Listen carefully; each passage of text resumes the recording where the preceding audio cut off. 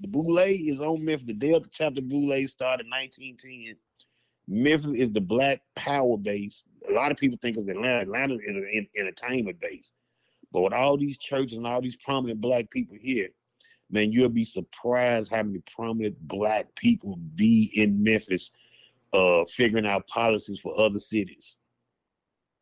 Because Memphis was really successful in regentrification and with urban policy building first, second, and third tier suburbs. Like we start with East Memphis, then Cordova, then Arlington, Lakeland, what have you, right? Right. So like all of those areas were filled with black people, and they beat them out their land and shot them downtown to all the different projects. And then when they figured out, because it's an urban policy, that the closer you are to downtown, the more valuable the real estate is. But if you look in Memphis, all the niggas surrounded by downtown So with do the you? most valuable real estate, huh? So you think that explain why you see a lot of development going on like out toward the Yes. Fraser area? It's like they moving people from, especially the African American people from downtown area out to Raleigh and Fraser area. Where Yes. They where getting you them out got the country. Amazon and all this stuff here. Close to the labor. They sending them back to the plantation, like out there with Carrier. If you notice, they put all these warehouses back on the outskirts, and all the white people are going back downtown. They pushing the niggas back out to the plantation because they putting the plantation further and further away from the city. They finna do Memphis like they did black people in Seattle. Black people had to move out of Seattle and damn near go to Tacoma. Memphis is gonna be damn near living in Jackson, and they can't go to Mississippi. You know, so yeah, it's urban policy, and then you got to look at where they have black people living around all them industrial areas with all that lead in the air. That has a lot to do with the crime rate too. I've And over in heard. River, Oh my bad. I oh didn't mean yeah, to no, cut that's y'all. real. I've heard people talk about about the air pollution and all type of toxics and chemicals and things that's been going on out there in South Memphis. Now I've actually sat through a Memphis council meeting, and I heard plenty of people. Hmm. One lady in particular, I forgot her name, but she spoke on that situation and about how one of her loved ones caught cancer in relation to that.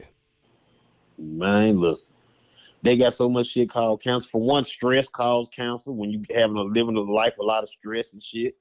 When you live in a life that's not filled with love, shocks and to your body, it's like that give you cancer.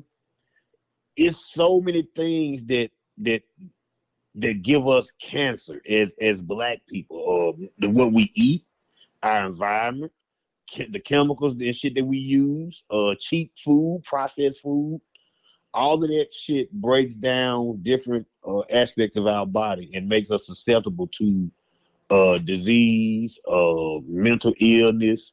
All this shit got something to do with our bodies, what going on our bodies and the environments they have us in.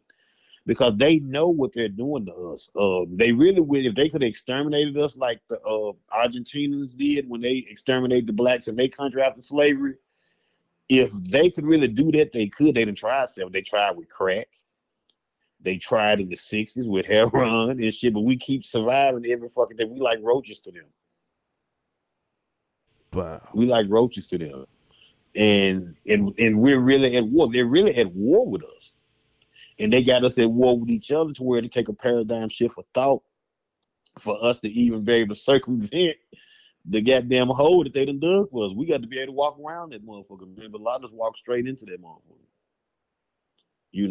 And they try to make us be at odds with each other, tell us the kids ain't important, tell us don't marry single mothers. There's so much shit that they throw at us, man, and to have us at war, chemical warfare, biological warfare, mental warfare, or they weaponize our women, man. So much shit, dude, that they do to us, to where it's kind of mind-boggling, to where it's really kind of hard to catch up with if you really don't sit down and like if you haven't been immersed in it, or if you hadn't studied human nature enough, then shit, man, you're gonna be at a loss.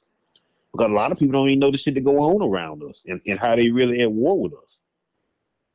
And motherfuckers like me that really know the truth and been taught this by former Black Panthers or Black Liberation Army, they think motherfuckers like me crazy. And everybody that taught me is from the 60s and the 50s. I mean, I used to go up to this place called Java Juice and Jazz, man. It was all these elderly people, man, from the Black Liberation Army and the Black Panthers when I was in college and before college. And man, that's when the Kemet Campus bookstore was open up there on Milwaukee, on Mississippi and Walker. And man, I used to go in there and sit with them old people. And they used to tell me what books to buy. It was a bookstore. The lady, she sold she was like selling all the smoothies and wheatgrass oil that they use and shot and shit at Smoothie King. This lady was doing this shit, man, back when I was in college. And it's like everybody's doing it now. She was like before her time.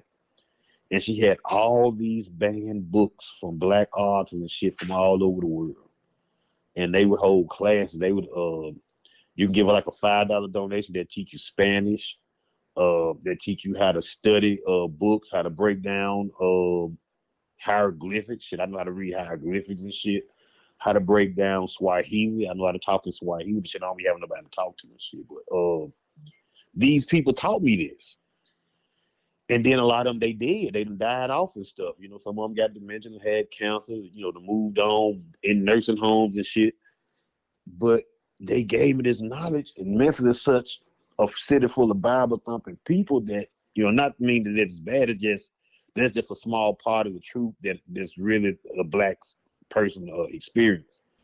And, bro, I don't even know where to start with you with the topics. I mean, I got so much shit to tell y'all, that y'all can package up and put in play and really get some prominent people to come in and talk to y'all about these issues, man. Cause shit, I've been out the back porch since I was 11, man. I'm 50. So I've been living a grown person's life since I was 11. Never had a childhood. I don't even know what childhood is like. I catch my childhood in different spurts and shit, all throughout my life. But